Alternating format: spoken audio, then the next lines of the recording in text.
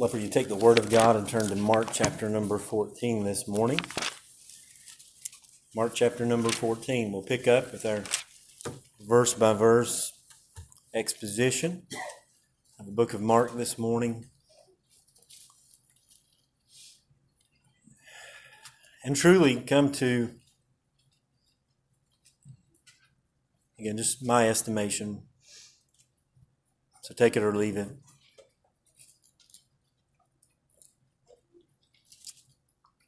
so what has been one of the most sobering passages in all of Scripture.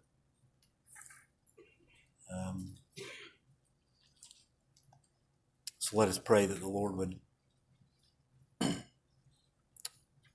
use it in a way this morning to bring us to Himself. If you're willing and able, please stand for the reading of Scripture out of reverence for it. We'll take our reading up this morning in verse number 32, and we'll end in verse number 44. Mark writes, by inspiration of the Spirit of God, in verse 32. Then they came to a place which was named Gethsemane, and he said to his disciples, sit here while I pray. And he took Peter, James, and John with him, and he began to be troubled and deeply distressed. And then he said to them, my soul is exceedingly sorrowful, even to death. Stay here and watch. He went a little farther and fell on the ground and prayed that if it were possible, the hour might pass from him. And he said, Abba, Father, all things are possible for you. Take this cup away from me. Nevertheless, not what I will, but what you will. Then he came and found them sleeping and said to Peter, Simon, are you sleeping? Could you not watch 1 hour? Watch and pray, lest you enter into temptation. The spirit indeed is willing, but the flesh is weak. Again he went away and prayed and spoke the same words. And when he returned, he found them asleep again, for their eyes were heavy, and they did not know what to answer him. And then he came the third time and said to them, are you sleeping and resting? It is enough. The hour is come. Behold, the Son of Man is being betrayed into the hands of sinners. Rise, let us be going.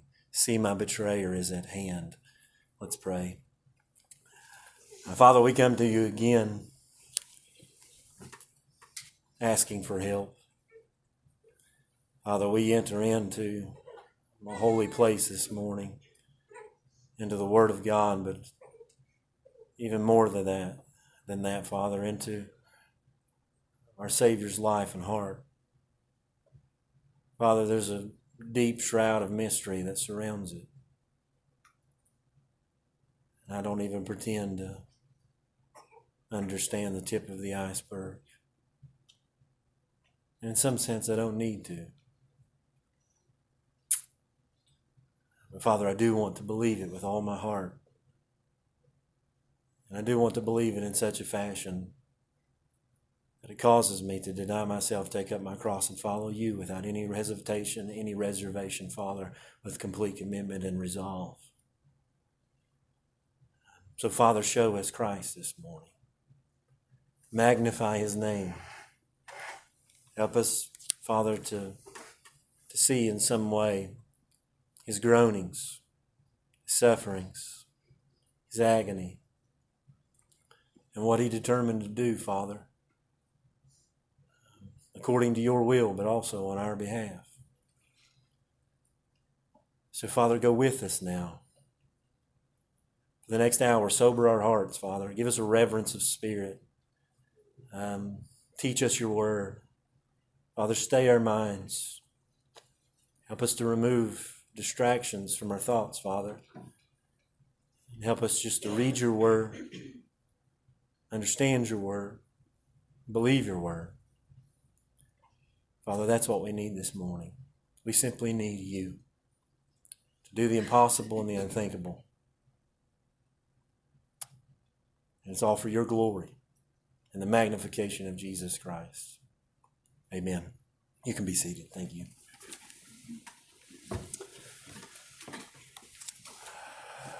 The great late faithful man of God, Charles Haddon Spurgeon, is preaching a sermon on this very subject. And he gives us these words as he begins his discourse. He says, "We have thus come to the gate of the Garden of Gethsemane. Let us now enter. But first let us put off our shoes from our feet, as Moses did. When he also saw the bush which burned with fire and was not consumed. Surely we may say with Jacob, how dreadful is this place. I tremble at the task," Spurgeon said, "which lies before me. For how shall my feeble speech describe those agonies for which strong crying and tears are scarcely an adequate expression? I desire with you to survey the sufferings of our Redeemer, but oh, may the Spirit of God prevent our mind from thinking aught amiss, or our tongue from speaking even one word which would be derogatory to him, either in his immaculate manhood or his glorious Godhead." He goes on to say, it is not easy when you're speaking of the one who is both God and man to observe the exact line of correct speech. It is so easy to describe the divine side in such a manner as to trench upon the human, or to depict the human at the cost of the divine. Make me not an offender for a word if I should err. A man had need himself to be inspired, or to confine himself to the very words of inspiration, fitly to speak at all times upon the great mystery of godliness, God manifest in the flesh, and especially when he has to dwell most upon God so manifest in suffering flesh, that the weakest traits in manhood become the most conspicuous. Spurgeon ends it with this, "O Lord, open thou my lips, that my tongue may utter right words." In some sense, I sympathize with the faithful man Spurgeon this morning. We spend this morning gazing into a mystery, a grand and a holy mystery into which we wonder and at times even recoil at the very thought of attempting to plumb the depths of such inexhaustible truths, so many questions, so much mystery. There's somewhat of an excitement this morning because the truth here is unparalleled. It's hard to think about truth more grand than this, that will reach the depths of our souls and cause us to abound in joy at what Christ has accomplished on our behalf. Yet at the same time, as Spurgeon said, for the preacher, for the teacher, for the man or the woman who tries to communicate such glories, we somewhat tremble not to get it right, or to try to get it right. To speak of him in an honorable way, to not take it too far in his humanity, nor take it too far in his divinity, but to hold these things in somewhat of a balance. So there's one sense of excitement and at the same time some sense of reservation and reluctance to approach such glorious truths. And we know that the assignment of the teacher or the preacher, the pastor, is to study the text, to break down the text, to seek to put it into preachable form. The truths on the pages before us. Then another question arises, how do you frame in preachable form the cries and the groans of our Lord? Imagine for a moment walking into a room, if you've ever had that opportunity, to announce or relate the death of a husband who's been married to his wife for 50 years. And to hear her groans and to hear her cries as she learns that she had suddenly lost the companion of the ages, the one whom she loved for so long. Imagine recording those. It would almost be an insult to take them into an academic class and take a professor and ask questions like, was she sincere? And we'll measure it. Was it justified, the way that she acted? We'll measure it by how long she cried, the volumes of the cry, the groanings, the things that she said, the things that she did, and the nonverbal cues. When if you had been there, you wouldn't have questioned it at all.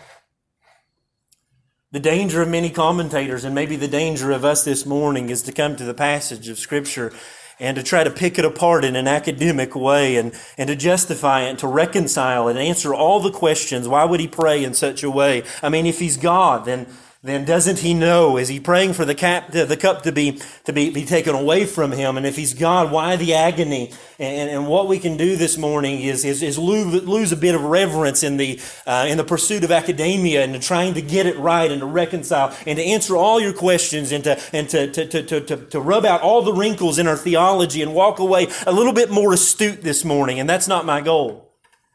My goal is that you might hear him. Because if you hear the cries, and if we see this morning the agonies of our Lord, then you won't question the genuineness, his authenticity. If you'll see what terrified him, if you'll see the horror that was before him, and you'll hear the voice of God this morning, it'll forever change your life. So I've come to the conclusion on many things that my goal as a preacher and your pastor and your brother in Christ is to stand behind the pulpit, is simply to proclaim the truths, to help us understand as much as we can the great mysteries of godliness, the great mystery of God himself, Jesus Christ, both divine and human, and how all of that comes together, his divine sovereignty, yet human responsibility. God is three, yet he's one. I will do my best, but at the end of the day, I rest in the reality that my ultimate goal cannot be to explain those things which God did not explain, but to proclaim them in such a way that you believe them.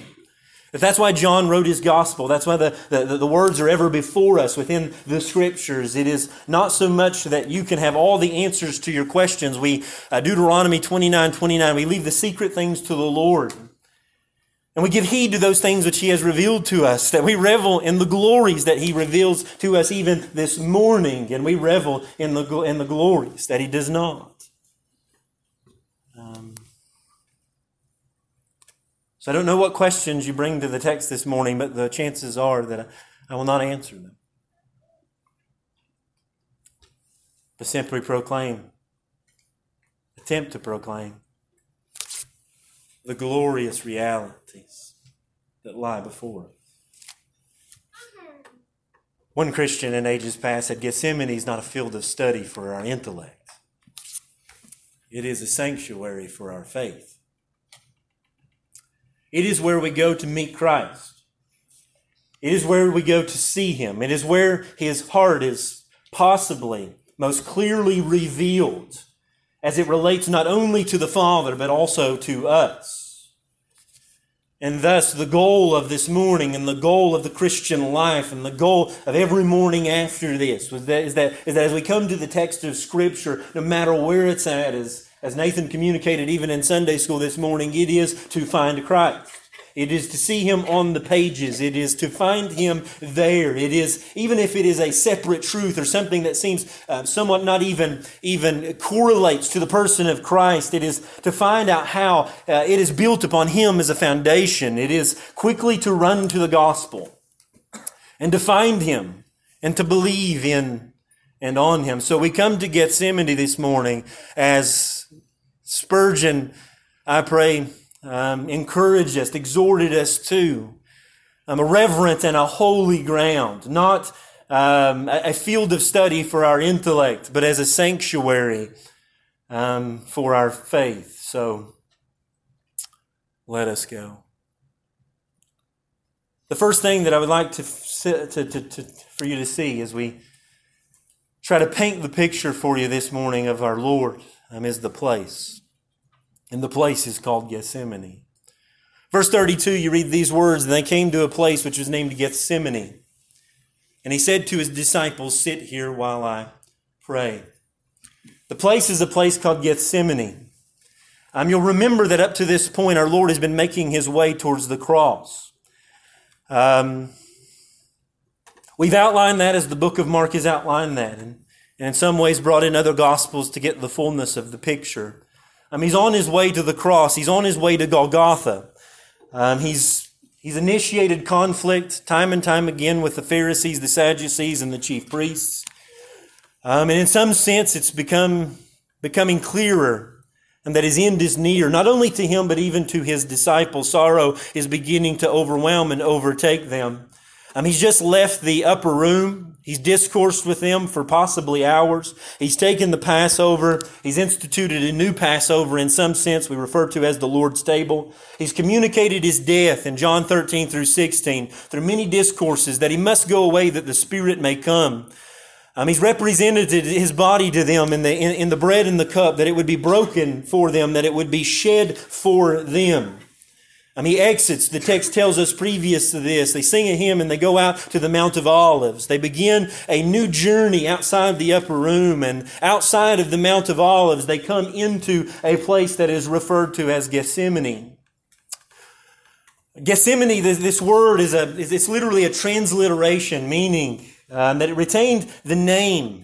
But it comes from a concept of two Hebrew words that are linked together that literally mean oil press. Somewhere in between the upper room and the Mount of Olives, they've now entered into a place in which the term there, place, it speaks of an enclosed piece of ground, most commonly used of a field or a piece of land. John tells us, though, it's a garden. Mark doesn't, but John does. A garden that literally means the oil press. That what they've came to is possibly an olive grove in which there was an oil press within it, that the olive oil was a precious commodity in those days in the Middle East. And it would be a place in which they would be gathered and they would be pressed, and that the oil would be manufactured and it would be produced and farmed out and sold as it was a precious commodity in those days for a number of reasons. And our Lord may just tell us that because it was somewhat of even a metaphor.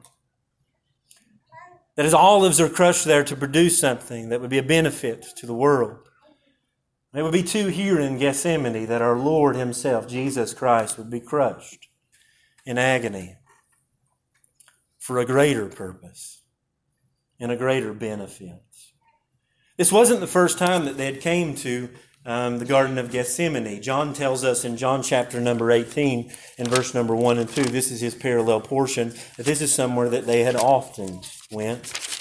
John 18, verse 1 and 2 says, when Jesus had spoken these words, he went out with his disciples over the brook Kidron, where there was a garden, which he and his disciples entered. And Judas, who betrayed him, also knew the place, for Jesus often met there with his disciples. This was a very familiar place. It was so familiar that we see the purpose in it.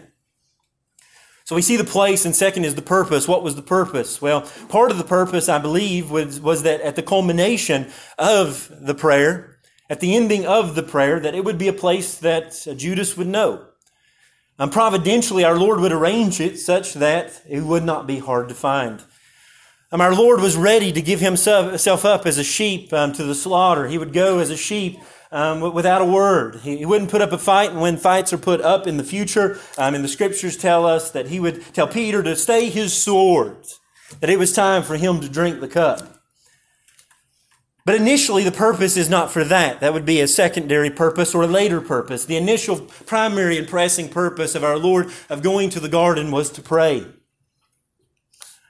Our Lord determines that in the time of His ministry and in the middle of the night, one of the gospel writers clue us in that it's midnight. It's a midnight hour. It's a cold night. John tells us, or actually we read in the book of Mark as well as the other gospels that we know that it was cold because they built a fire to be warm. We read that last week. Peter gathers around his enemies and warms himself by the fire. Why? Because it's a cold night. It's a late night. They talked for hours. They've left the upper room. They went into this garden. Why? Because this is probably a place where they frequented often, whether to minister, to rest, to decompress, to talk about ministry, and most often possibly even to simply pray. One of the most astounding things to me is, as I think about the great mystery of our Lord and Savior Jesus Christ, is that He was a man of prayer. That's what we learn all throughout the Scriptures. Particularly in the Gospels, Mark comes out swinging in Mark 31 or Mark 1 and 35, telling us that our Lord went to a place and prayed. Prior to ministering, after ministering, prior to preaching, after the preaching, After he's consumed all day with healings, in the public light, ministering to the lost, oftentimes we find our Lord going to pray. Luke chapter 5 and verse 16, in between healings, where do we find him? Entertaining himself, finding some sort of recreation? No, we find him praying. Luke chapter 6 and verse number 12 says that now when it came to pass in those days that he went out to the mountains to pray and continued all night to pray in prayer to God.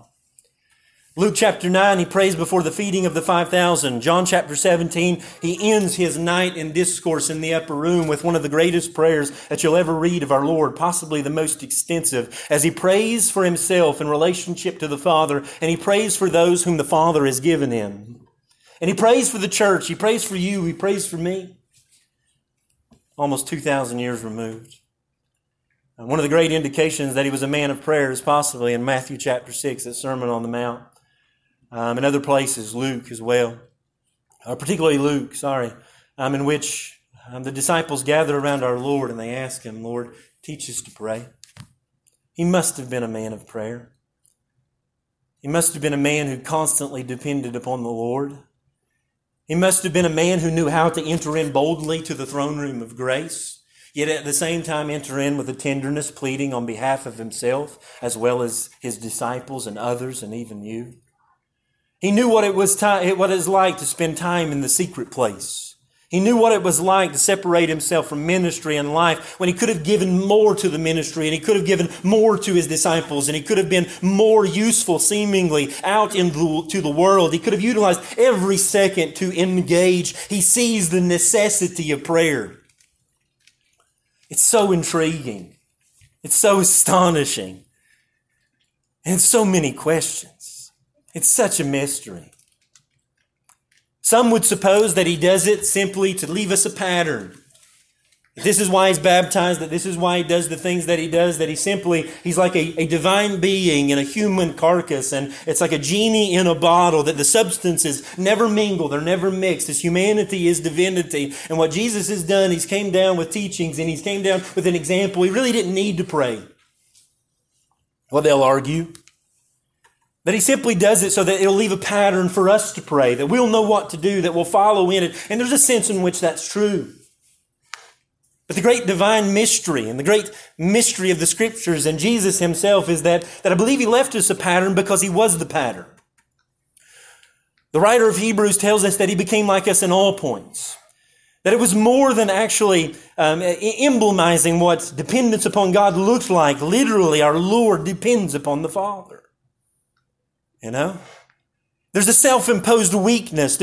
Paul tells us in Philippians that he humbled himself and he became a servant, even unto death.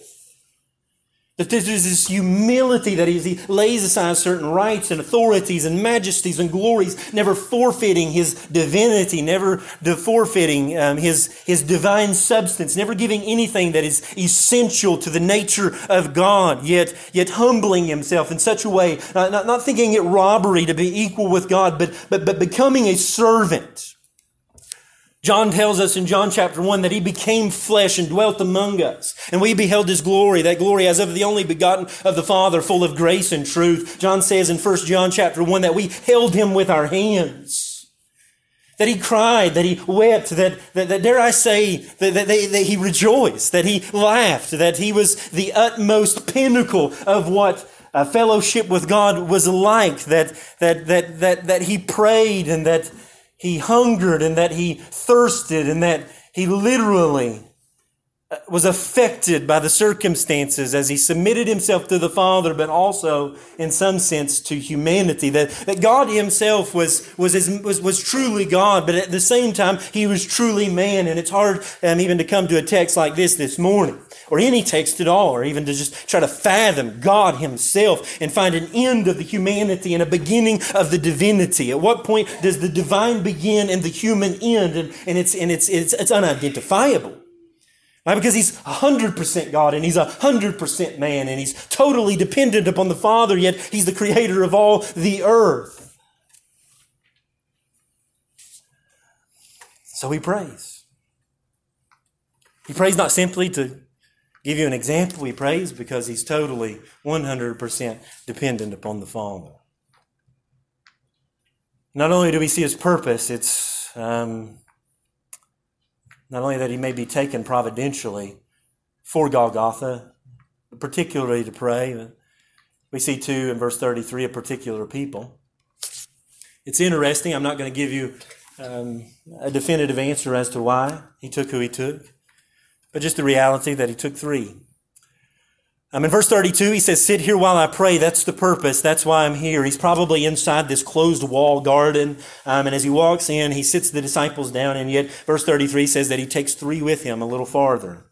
Peter, James, and John. You say there's a lot of speculation as to why. I'm not 100% sure. But the reality is that he had a special relationship with these three men.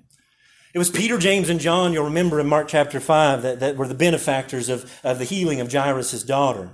He takes them into a home with him to see the miraculous. He sees them say to this little girl, Talitha Kumai, which is translated, little girl, I say to you, arise. He saw this little girl come from death to life. It must have been monumental in their lives.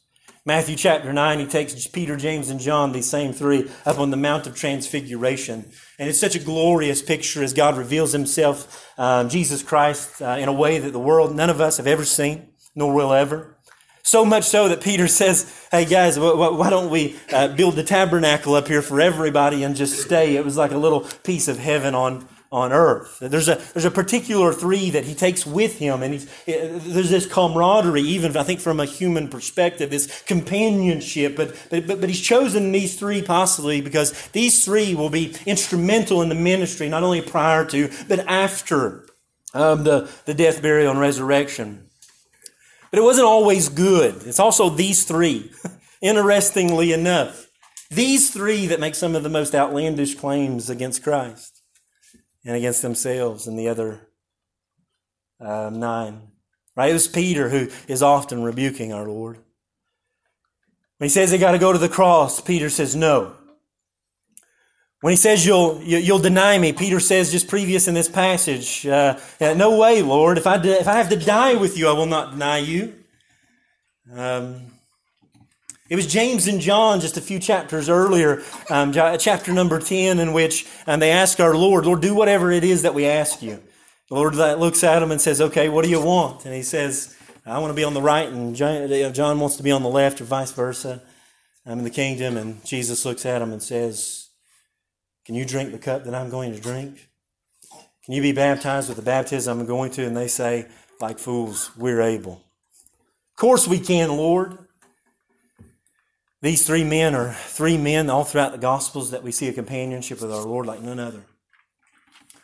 And this isn't 100% definitive, but I want to give you my, the more that I study this, I think that there is a sense in which he takes them into the garden as companions to even intercede for him in his greatest hour of need up to this point.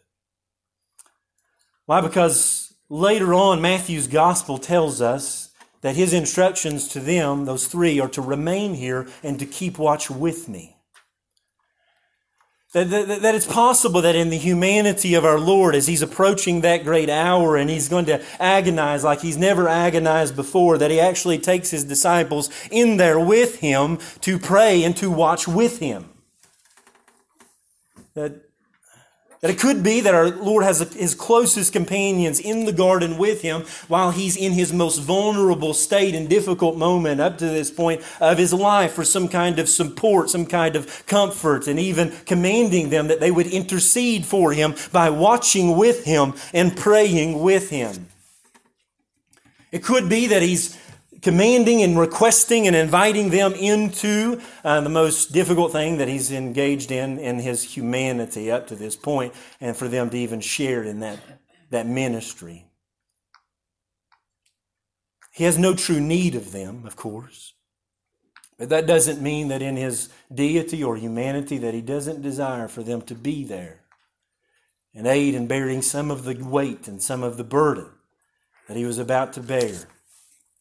And they would aid him most fervently and fruitfully if they would aid him in prayer.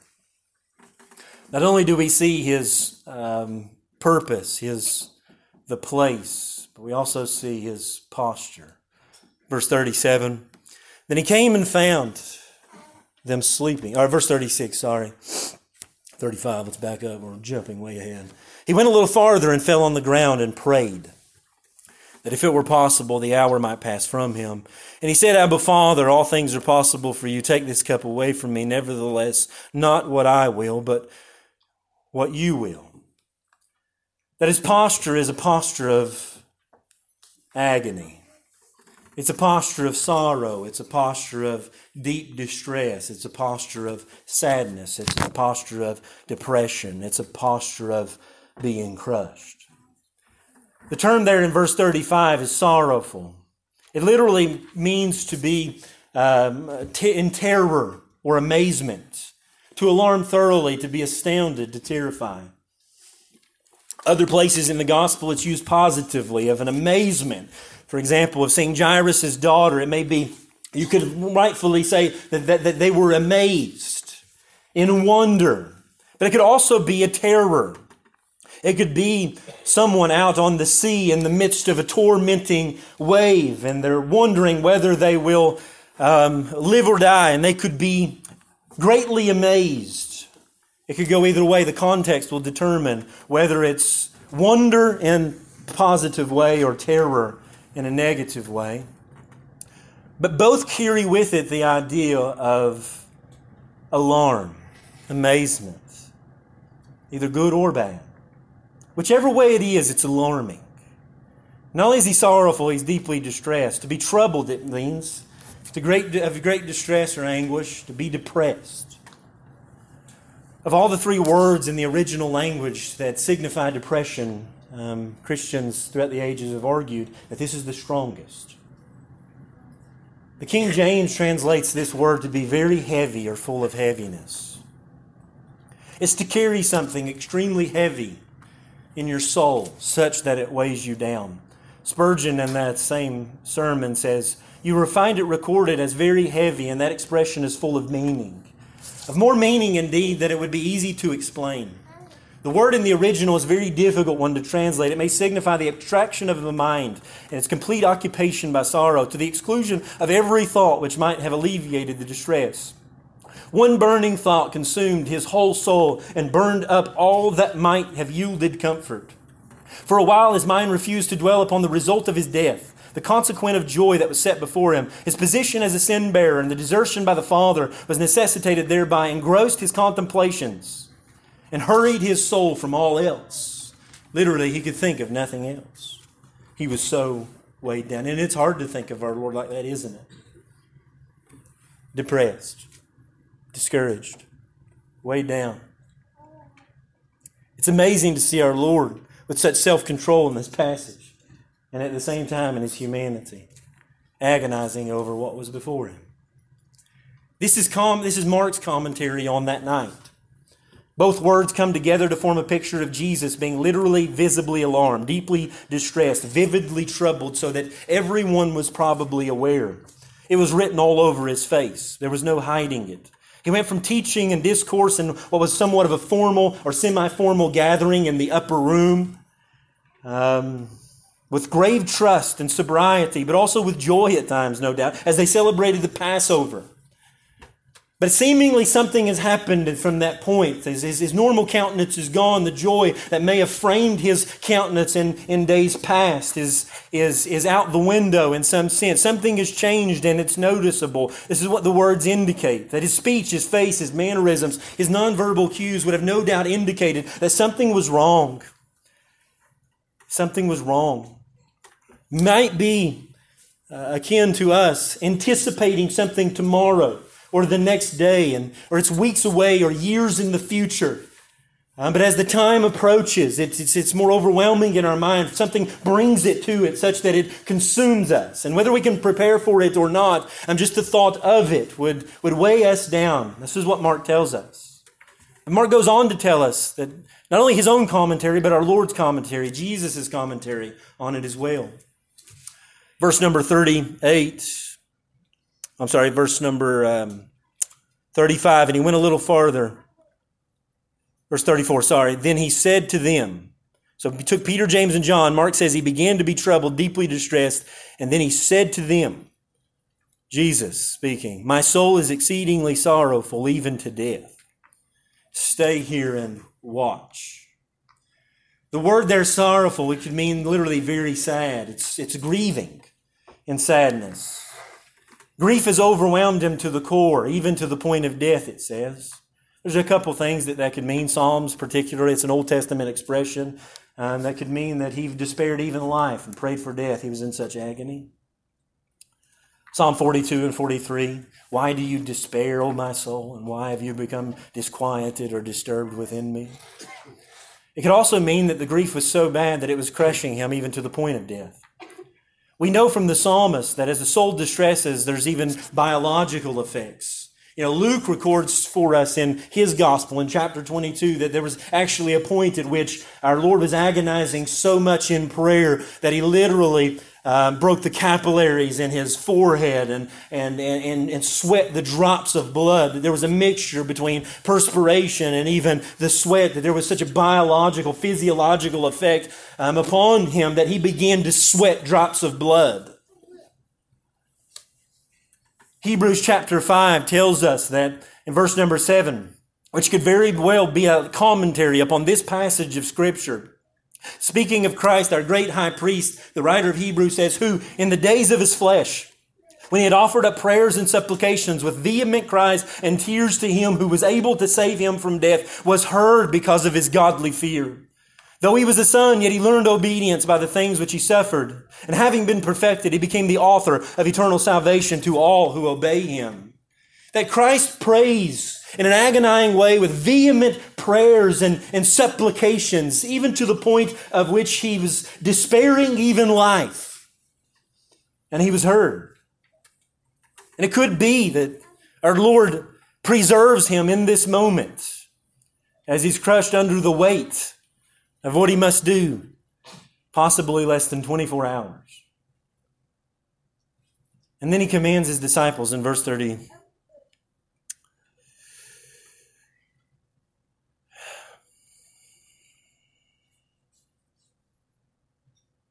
To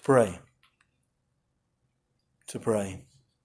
Enter in with them and enter in with him in the bearing of burdens, to watch and to pray, not only, I believe, for themselves, but also for Christ. And I'm not going to spend time on the disciples today. We'll talk about that next week. I want to spend time on our Lord and what he bore. So he encourages them, he commands them to pray. They disobey. He comes back and he reproves them again in another way.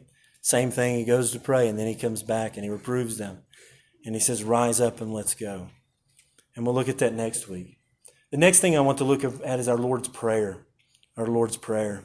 Verse 36, "And he said, Abba, Father." Verse 35, that he prayed that the hour might pass from him. What hour? The hour of his death. John 12:23 speaks of the time in which his hour had come. John 12:27, "My soul is troubled. What shall I say? Father, save me from this hour." It's the hour of his death. Hebrews 5:7. He offers cries and tears. And he says what? He says this, "Abba, Father, all things are possible for you. Take this cup away from me. Nevertheless, not my will, but thine be done. Not what I will, Lord, but what you will."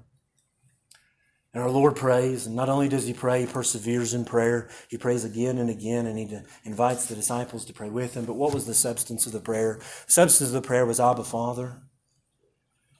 Abba was an term of endearment that was only used within the family. I got a quote here that argues that this was something new.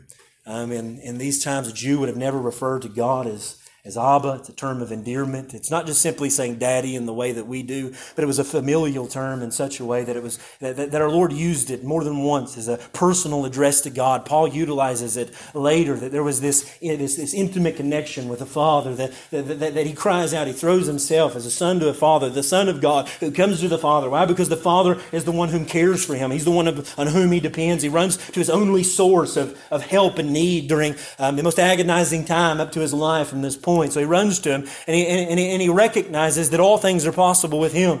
He recognizes the omnipotent one, the one whom created the heavens and the earth, the one whom decreed all things, the one whom his will is inviolable by anyone other than him. Man cannot change it. Creatures, angels, principalities, and powers with all of their ability and all of their authority within this realm. Only God can remove the cup, if that's the case. Thus he runs to the source of his agony. And that's the question, isn't it? What's the source of his agony? The source of his agony is the cup. Right? That's what he says. That's the question. Take this cup away from me. Literally, Lord, if it's will, if it's possible, Lord, carry the cup away. So the question is what is the cup? To understand the passage, we must know what the cup is. Why? Because the cup is the source of the agony. Luke tells us again in his gospel that it was such an agonizing account that he sweat drops of blood. Hebrews, vehement tears and cries. What could cause such cries? What could affect our Lord so much? What could cause him to stumble? It's what literally it goes on. His posture is. It says that he goes on and he stumbles. He went a little farther and fell on the ground. It was as if the weight of the agony, the sorrow, the depression was so much. Luke tells us that it was less than a stone's throw away. He leaves the three there, and not only what is in his soul manifests itself as he gets 30 to 40 feet. He falls to the ground, prostrate, and cries out to God. This is more than just a monotone Abba, Father. All things are possible for you. This is vehement cries. This is vehement tears. Later on, in one of the Gospels, I believe it's Luke, says that the disciples went to sleep. But they went to sleep because of sorrow. They too were in some sense overwhelmed. We don't know by what. But something troubled our Lord so much that it's seen on his face. He communicates it to them. And as he walks away, they see him fall onto the ground, crying out with vehement cries and tears, to the point in which he will sweat drops of blood. This is our Lord. This is our Lord. What's the source of his agony? It's the cup. It's the cup. It's the cup that he would drink the following day, that very day. What is the cup? It's the cup of God's wrath, in which God in that very hour had begun to fill. It is the cup that's ever before his eyes. It's being lifted up to the holy lips of the very Son of God even now. It's being filled. He sees it. Sees it in a way that he's not seen it before in his humanity. The Old Testament is quite clear. Psalm 75 verse 7. But God is the judge. He puts down one, he exalts the other. For in the hand of the Lord there's a cup. And the wine is red, it's fully mixed, and he pours it out. Surely its dregs shall all the wicked of the earth drain and drink down. Isaiah 51:17, awake, awake, stand up, O Jerusalem, you who have drunk at the hand of the Lord the cup of his fury. You drunk the dregs of the cup of trembling and drained it out. Revelation 14:9 and verse 10 says, then a third angel followed them, saying with a loud voice, if anyone worships the beast and his image and receives the mark on his forehead or on his hand, he himself shall also drink of the wine of the wrath of God, which is poured out full strength into the cup of his indignation. He shall be tormented with fire and brimstone in the presence of the holy angels and in the presence of the Lamb. And the smoke of their torment ascends forever and ever, and they have no rest day and night who worship the beast and his image. That which is ever before our Lord is the cup of God's wrath, his holy justice, his righteous anger, his just fury, and his vengeance against all sins, his vengeance against all our sins. When we speak of the cup being administered, we're speaking of the unmitigated anger and wrath of an almighty God that is prepared for sin. It's unmixed with mercy. There's not one drop of grace. There's no patience in it and long-suffering, as we talked about even in Sunday school this morning. It's come to a close. And while the average man lives ignorantly and in utter darkness concerning the reality of his sin and what is in store for him as he stores up wrath against a holy God by his rebellion, Christ knows it now in its fullness. He sees it as he communes with the Father. He knows that his hour is come. Some have argued that what Christ is concerned about here is the source, and the source of his agonizing groans is simply the physical pain upon the cross. The crimes of Rome, the hypocrisy of the Jews, the abandonment of the disciples, the devices of Satan, the trials of the Sanhedrin, the instruments of the soldiers. Listen, I don't doubt that in some way we include those into the sufferings of our Lord and his humility, but as bad as the physical pain is, I find it hard to believe that would have caused what we see here. That up to this point, our Lord has withstood the temptations of the devil.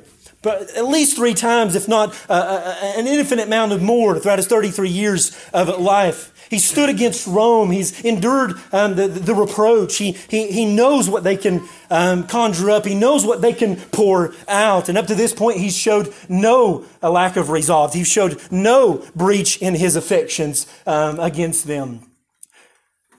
That what we're talking about here is the source of his agony. It's not the devils of the world. It's not the principalities. And it's not the powers. It's not the world itself. It's not Rome. It's not the nations as they gather and conspire against our Lord. He will laugh at them.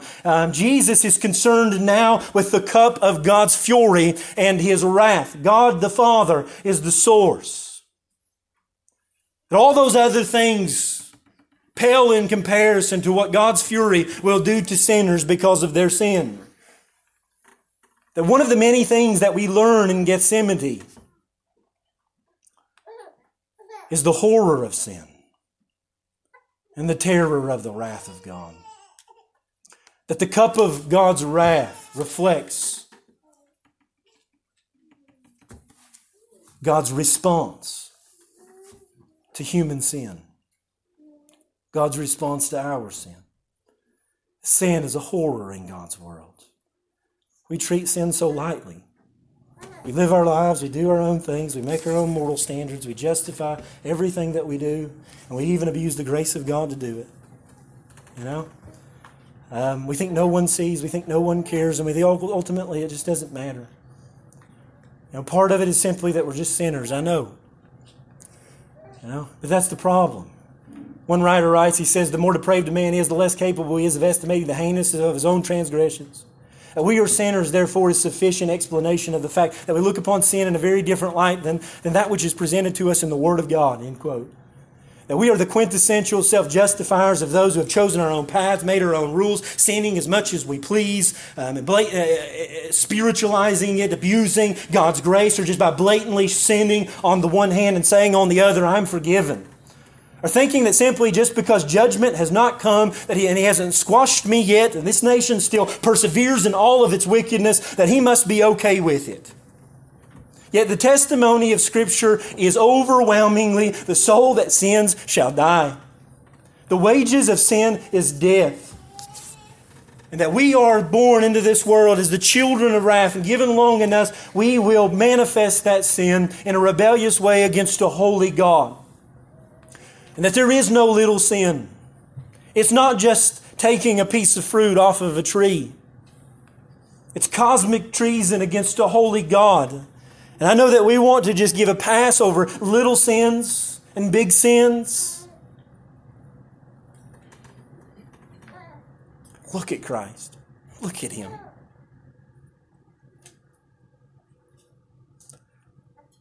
Look at what it does to Him.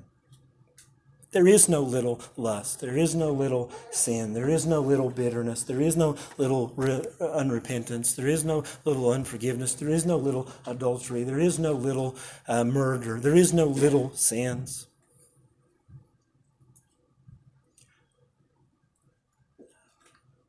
Colossians 2 says, you being dead in your trespasses and sin and the uncircumcision of your flesh, He has made alive together with Him, having forgiven you all your trespasses, having wiped away the handwriting of requirements that was against us and which was contrary to us, and He's taken it out of the way, having nailed it to the cross.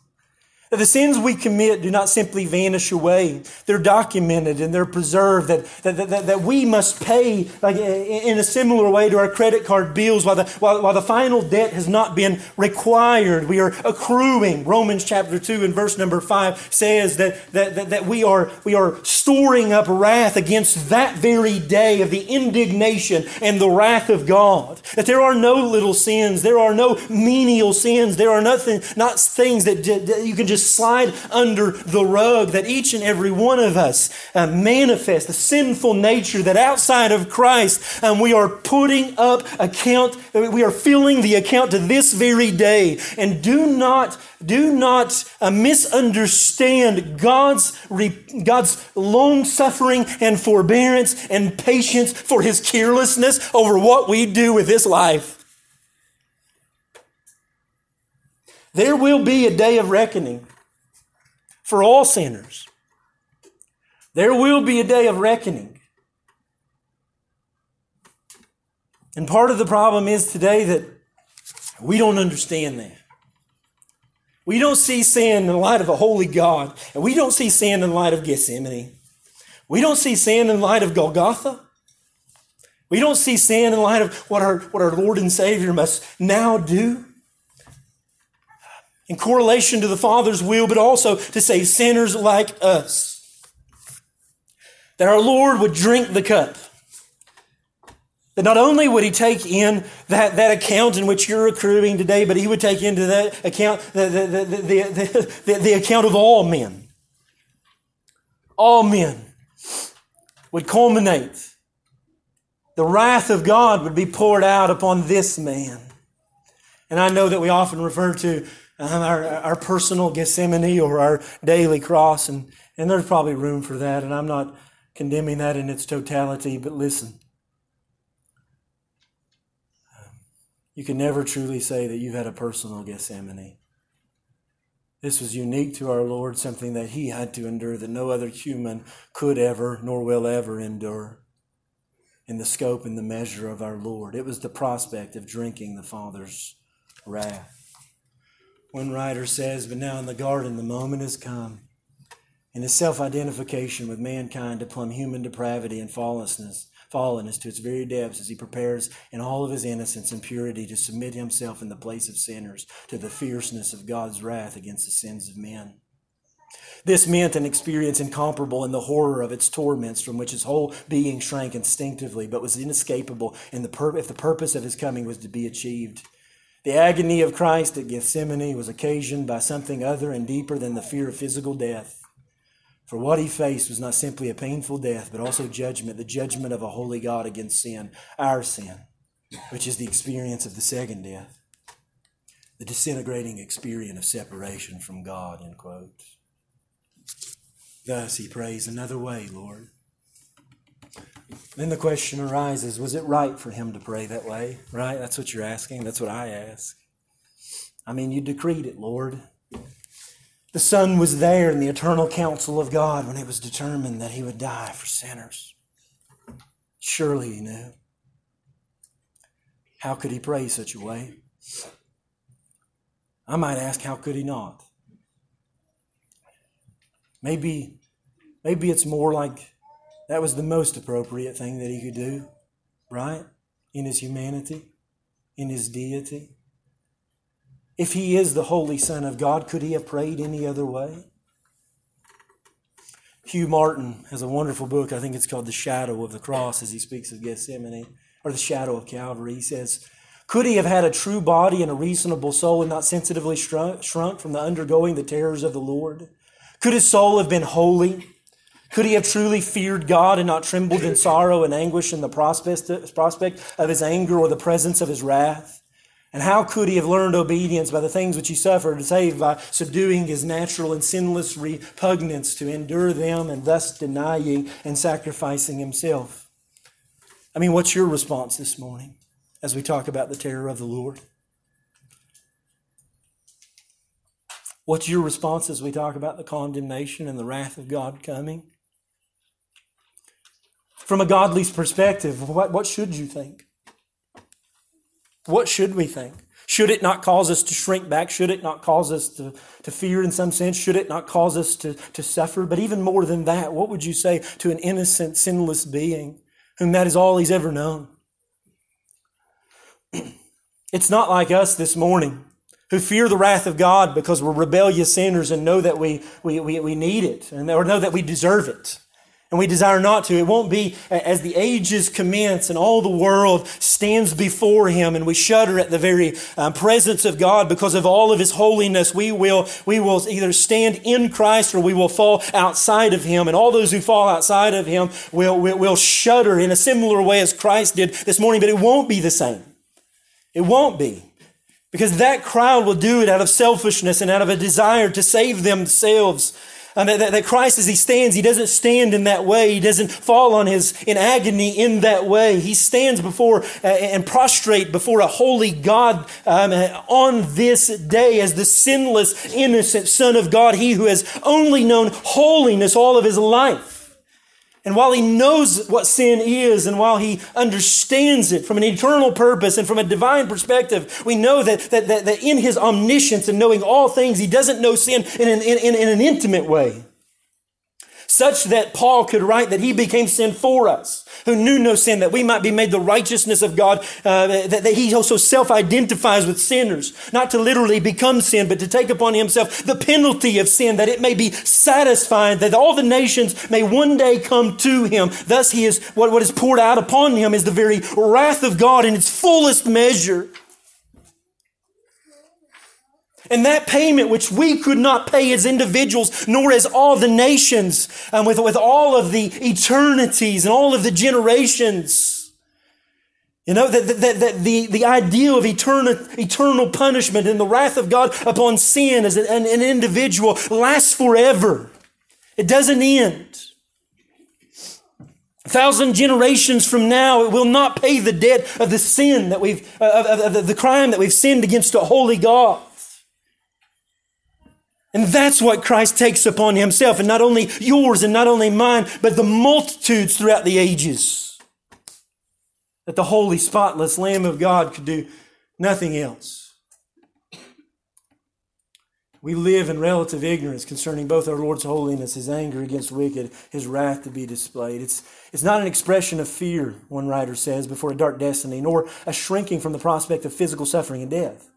It is rather the horror of the one who lives holy for the Father at the prospect of alienation from God, which is entailed in the judgment upon sin, which Jesus assumes. The horror thus anticipates the cry of abandonment from the Father. Jesus came to be with the Father for an interlude before His trial, but found hell rather than heaven before Him, and He staggered. He's never encountered the Father this way. He knows the Father intimately. He doesn't know sin intimately. And now the sin of all the world is going to come upon Him, in which now He knows the Father in a different way.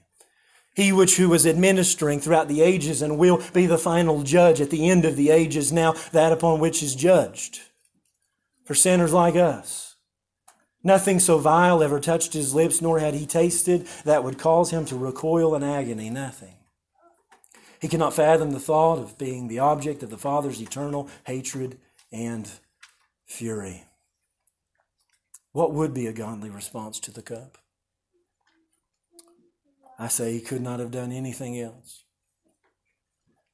Not only do we see the prayer and the posture, the place, we see the promise. Right? I'm not going to spend a great deal of time on this. Maybe next time. There was a promise that we read this morning that the Father would uphold the Son. Nathan read it, Isaiah 42. We read in Hebrews chapter 5 that He heard his prayers because He was a holy one, because He feared God.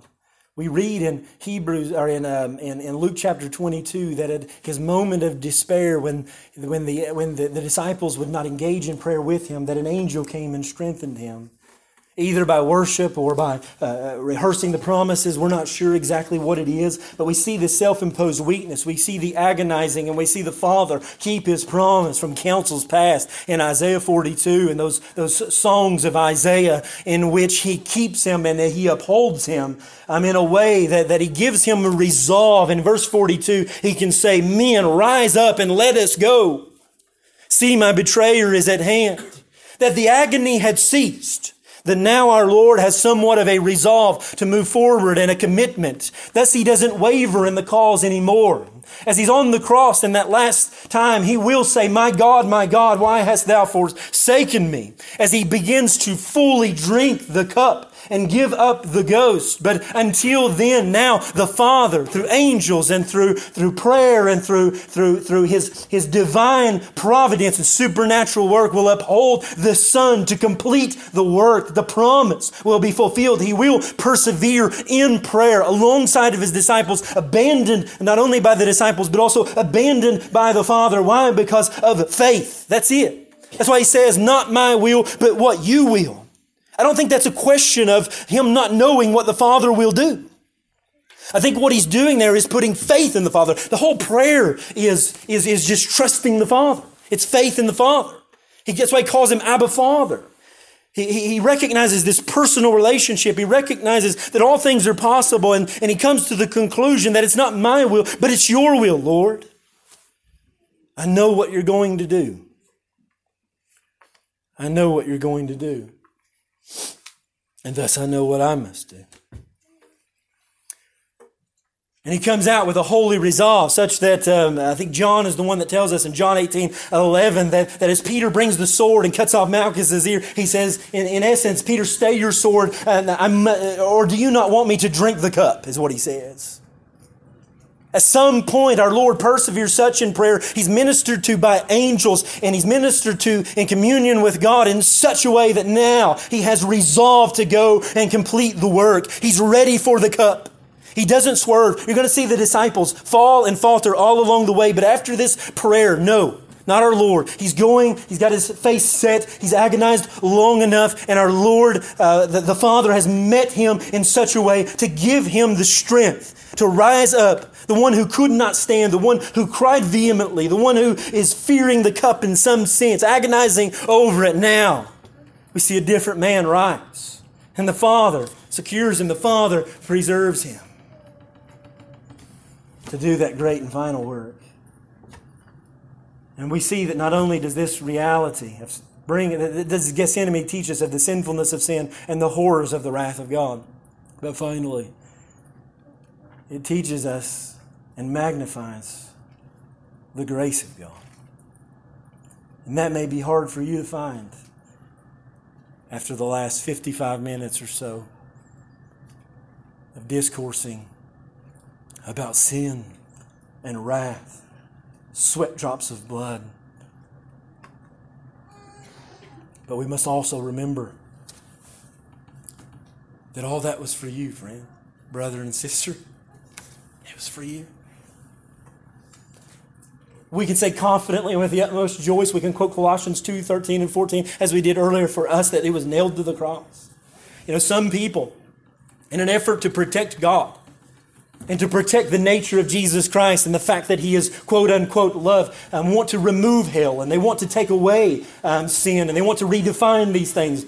They want to iron out their theological positions such that they eradicate the idea that God could be some mean, hateful God seated up in heaven. And in doing so, really what they do is they totally obliterate the Garden of Gethsemane and the cross in doing it. They totally destroy the love of God in doing it.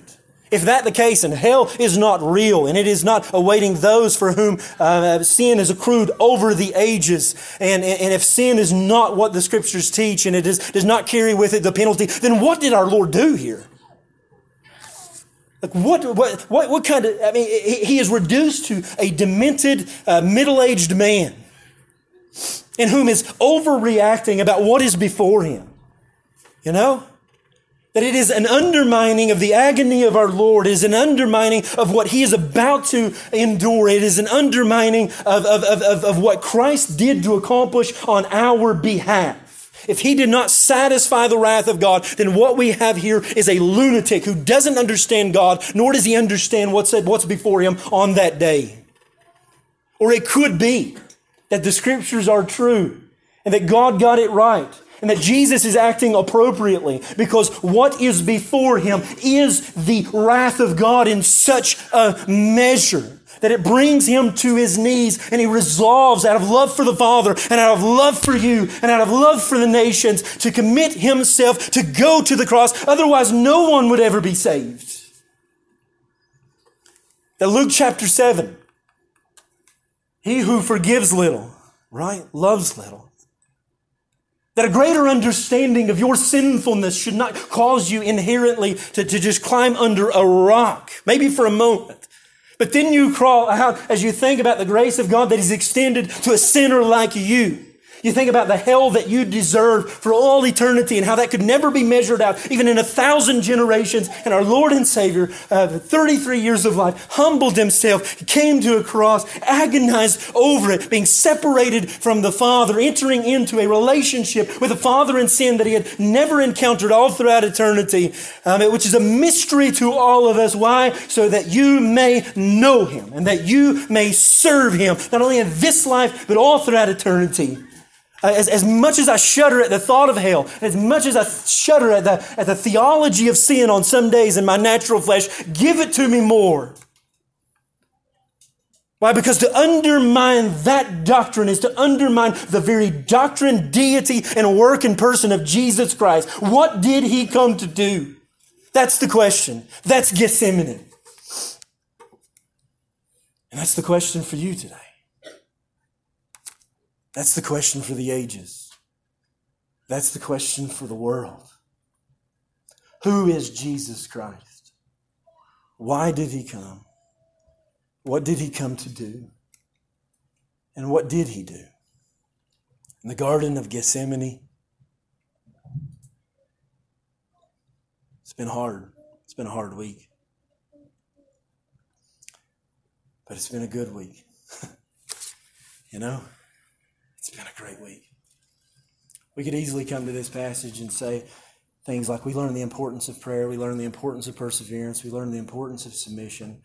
And we'll say all things like that maybe next time. Perhaps our best response tonight, or today, tonight, for the rest of the week, is just a reverent environment as we ponder our Savior. A man of sorrows, Isaiah 53, and acquainted with grief, who took the cup of God's wrath and drank it to the fullest. Shuddered back for a moment, but God sustained him so that it would pass from us. And the bitterness, we would never have to taste. And in doing so, he must take it upon himself. And there on that cross, which Gethsemane is but a shadow, he did that for you. May the full application, may the final application of this sermon and this passage simply be, hallelujah, what a Savior. Oh, what he saved you from. And to know what he saved you from is also to teach you what a Savior he is. So teach me more about my sin. Tell me more of the hell that was there before me, so that I may know the love of God and how far it was extended, not only to me, but also to all the nations. May we preach that gospel to the world. I know they don't want to know about hell, and I know they don't want to hear about sin. I know your children don't. I don't, in my natural flesh. But at the same time, without it, how do you display the grace of God in any way that doesn't undermine the work in which he accomplished for sinners? Preach it in full measure, yes, but also preach it balanced with the good news of Jesus Christ, that he took that hell and he bore that sin and he satisfied the wrath of God such that you could know the communion that he's had with the Father in some small measure throughout the ages. Hallelujah. What a Savior. And I pray that you know him personally this morning in that way. Let's pray.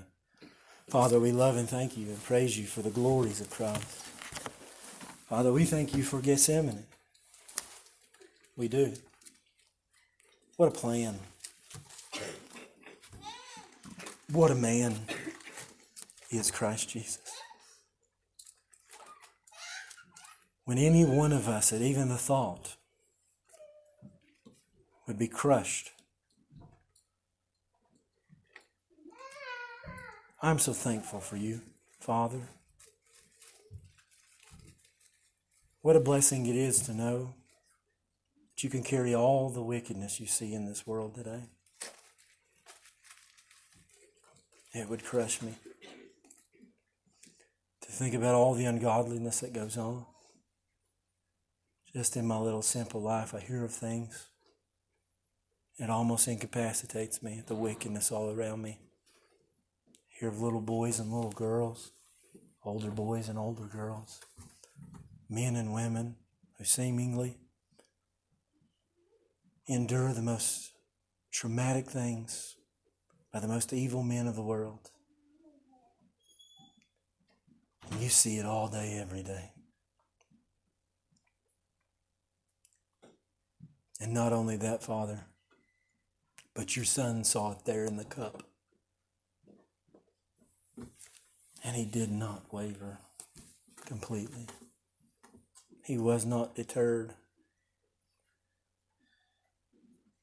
Father, I revel in the fact that you're able to do that. Father, I thank you for Jesus Christ and the fact that when he looked in the cup, he saw my sin. And for whatever reason, he saw fit to drink it. Hallelujah. What a Savior. We simply revel in that glory this morning as we come before you, Father, and say, we are unworthy to sit at the feet of such a Savior. But at the same time, we recoil at the very thought of dishonoring him by not. So let us give him the glory and the honor that is due his name even now. Father, may our lives reflect that. May we walk away with a different perspective on sin. May we walk away with a different perspective on holiness. May we walk away with a greater understanding of your love for us. Father, may we be forever changed. May we not look at our sins in light of the world, but in light of Gethsemane and in light of the cross. And may it cause us to cling to you, Father. May you sober us in this life, but also produce in us an utmost joy at the same time. May we, with the psalmist, just rejoice and tremble at our Lord. Even now, Father, as we sing, as we fellowship, as we disband for a few days, and come back together, Father, may we just meditate upon this truth, and this truth alone. And wouldn't that be sufficient, Father, to feed us for the ages? God, use it in our lives to make us more like your Son and to make this church a zealous proclaimer of the gospel and the whole counsel of God. There is, in some sense, we are debtors to the grace of God, and at the same time know that the debt has been paid and no payment is further required as we give ourselves to you in utmost gratitude to serve you all the days of our life. And Father, when we don't, will you remind us of Gethsemane, what our Lord endured upon that cross?